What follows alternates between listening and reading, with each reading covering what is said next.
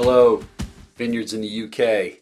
I'm coming to you from Denver, Colorado. This is Jay Pathak, pastor of the Mile High Vineyard out here in Denver, and I am honored to come to you in this crazy way on video in the midst of COVID. I think we've all become pretty used to this way of relating, but man, what a wild time. I mean, man, 1 year ago, if someone told you what your day-to-day life is like right now, would you believe them? Would you think it was some kind of weird sci-fi movie? I mean, it's crazy.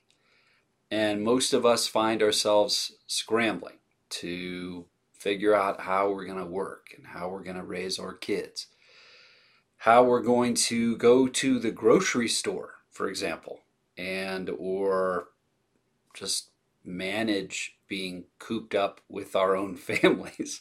We've learned a lot about our own families in this time, haven't we?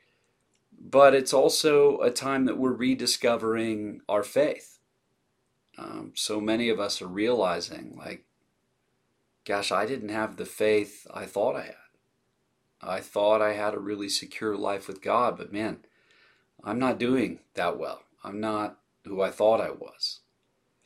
And some of us really realized how much of our faith was dependent upon being in environments with our church families, right? Like being in an environment of worship, being in an environment where you're praying and ministering to one another. And I'm not sure that's necessarily a bad thing, but it's kind of a crisis of sorts to realize, wait a minute, I don't know how to do this stuff on my own. And more than that, how do I think about this time with the Lord? Is this some kind of horrible moment where God has forgotten us? Or is there some kind of opportunity that I'm supposed to be taking a hold of? And that's really what I want to share with you briefly is there a kingdom opportunity? And what I want to ask us to consider is that this opportunity we're in right now with COVID and, frankly, a re-examination of many things. In our nation, every major city has protests and riots in relationship to the murder of George Floyd. And we're all having to reconsider the life that we've lived and what we've taken for granted, and had to look at some of the ugly pieces of our own culture, our own heart. And in this time, I do think we have some opportunities. And the first is an opportunity to not do something.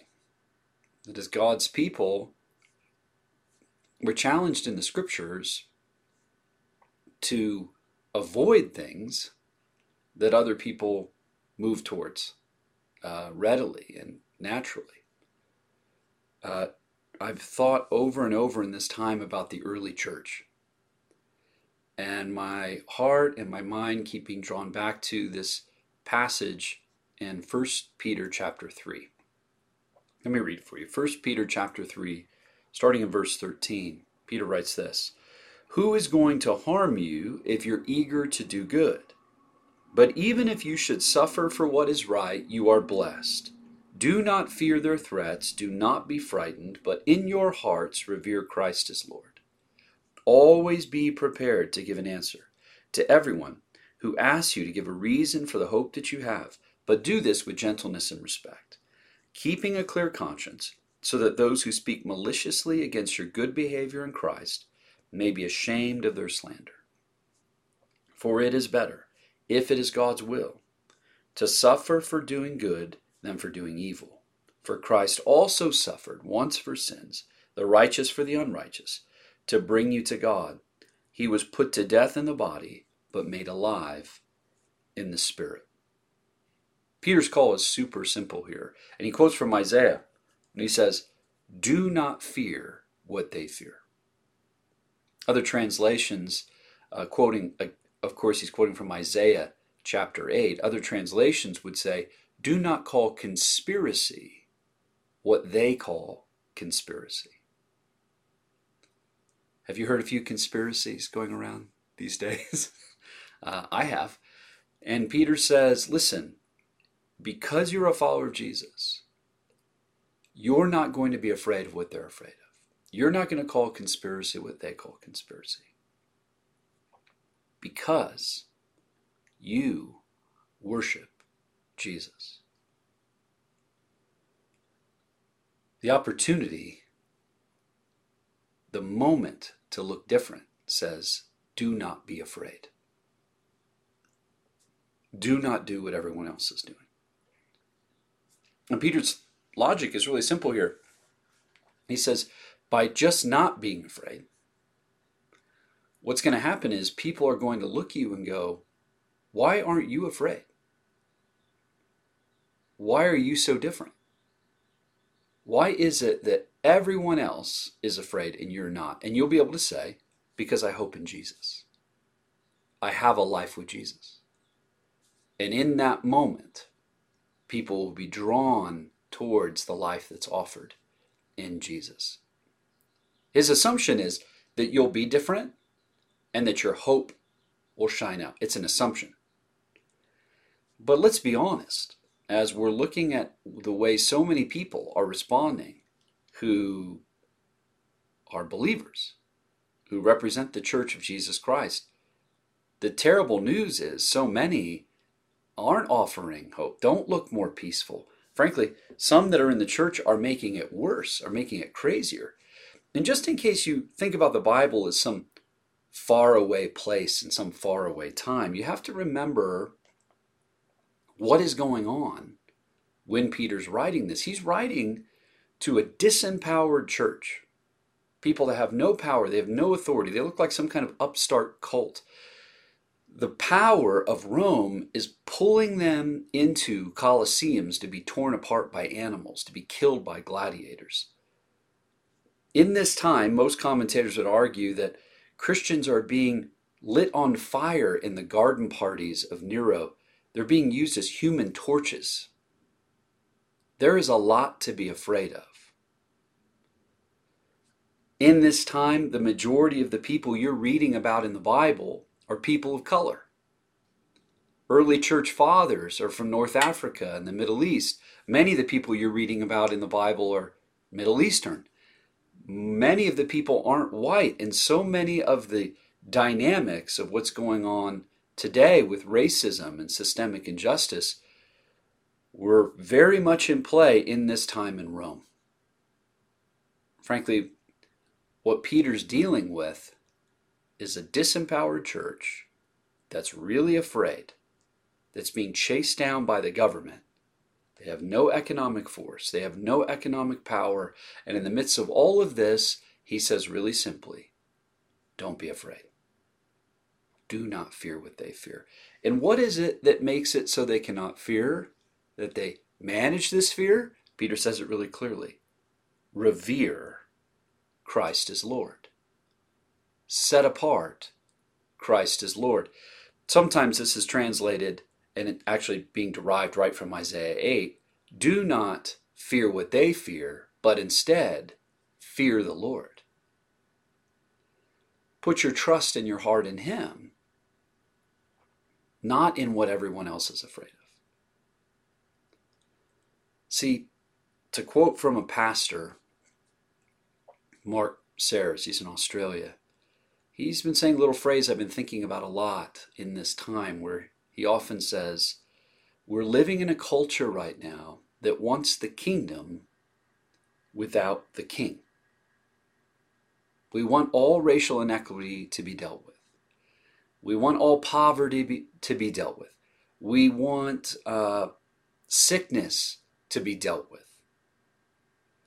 I mean, imagine if I could wave my hand right now and I could say, in this moment, all racial inequity will be dealt with. There'll be no racism that exists anywhere in our culture.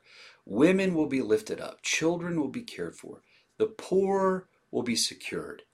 Healthcare will be available to everyone. Heck, not just healthcare. There'll be no sickness. There'll be no death. There'll be no wars. There'll be no corruption. All you gotta do is wave my hand. All that's gonna happen, you'd be like, that'd be incredible, except for there's one catch. The one catch is this: you won't have Jesus. You'll have the kingdom, but no king.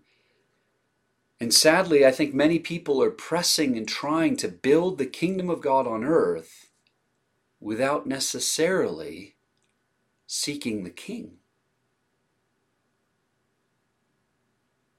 Listen, here's what I want to say to you. There is no kingdom without the king. There is no kingdom without the king. Where will we get the power to do this great work? Where will we find the inspiration to do this work? Listen, there's been people for a long time, hundreds of years, thousands of years, that have tried to bring about the goodness, the righteousness, the hope of the kingdom from other power sources, from other philosophies. And all you have to do is look around a little bit and realize this doesn't get it done. It slides into some kind of totalitarian corruption one way or another, whether it's political or spiritual. But listen, we are the church of Jesus Christ. And the call of Peter to the early church, under Roman oppression, under horrible circumstances and pain and fear, is worship the King. UK Vineyard, worship the King. Set apart Christ as Lord. So the first opportunity is to not do what everyone else is doing. Do not be afraid. Do not look like everyone else. And I got to tell you, as a pastor, and maybe it's different in the UK, but in the US, I've been genuinely discouraged. I'm aware that most of the believers that I'm around are more formed by the news than they are by the scriptures. Their affections are pulled around by a 24-hour news cycle that's talking about the horrific realities of racism, the horrific realities of what COVID is doing to our economies and to our government and to our cities. And they're being formed by this fear. And then I get my 20 minutes to preach a message. They're not even being informed necessarily by the scriptures. They're being informed and formed and quite literally discipled by the news and by fear and by trauma and pain and misery of what's happening in our world. And then they're trying to kind of press Jesus around the edges of that. Listen to me. As the people of God, fear Christ, seek Christ, revere Him, worship Him, adore Him, fall in love with Him. He is more beautiful than you could ever imagine. And when the scriptures say to fear God, what it's really saying is recognize His power, recognize His authority. Let that dictate reality to you. The God who made the universe, the God who by His outstretched arm rescued His people from Egypt, the God who came for us in Jesus Christ, who was willing to suffer and die, though He had power to do whatever He wanted. He raised the dead, He opened the eyes of the blind, and He chose to lay down His life for you and me, to pay a price that we could not pay, and to prove that this death was real and for us. He rose again from the dead, and now sits at the right hand of the Father, and one day will come back to judge the living and the dead. He will make all things new again. His kingdom will be brought to bear fully. But now, we're in this moment in between, where we stand as people who are recipients of this kingdom in our hearts, in our lives, by the presence and power of His Spirit. And yet, His kingdom has not been fully to bear. Listen, we cannot bring the power and the presence of the kingdom without worshiping or adoring and obeying this King, Jesus. How are your own rhythms going in this sense? Are you finding God in the scriptures? Are you finding Him in worship? Jesus says in John 15, Remain in me and I'll remain in you, and you will bear much fruit, showing yourselves to me, my disciples. Remain in my love, and my love will be in you. Listen, in this time where everything's stripped away, there is an opportunity for us to look different than the rest of the world and also worship and find a new place of depth in the presence and the power of Jesus Christ. This is a moment that the church could be strengthened and awakened to the power and the presence of God. May God fill you with His Spirit. May He send us to be His people. And in my experience with those who don't have any life with Jesus, as they're going, is there anything to hope in? And I'm amazed at how many people I've been sharing my faith with for weeks and months and years that are suddenly coming back toward me and going, remind me again about this thing with Jesus. I mean, I've been amazed to see how Alpha's doing online within our church and around the world. And I've been amazed to see how many folks are joining us online in moments because they need hope. You have hope as a follower of Jesus. And if you're someone that doesn't follow Jesus, this would be the perfect time to say yes to Him, to find the hope that cannot be taken from you. May God bless you. Thank you for letting me share this time with you. May the Lord be with you. May He bless you and keep you, make His face to shine upon you. For He is Lord, and He will make all things new again.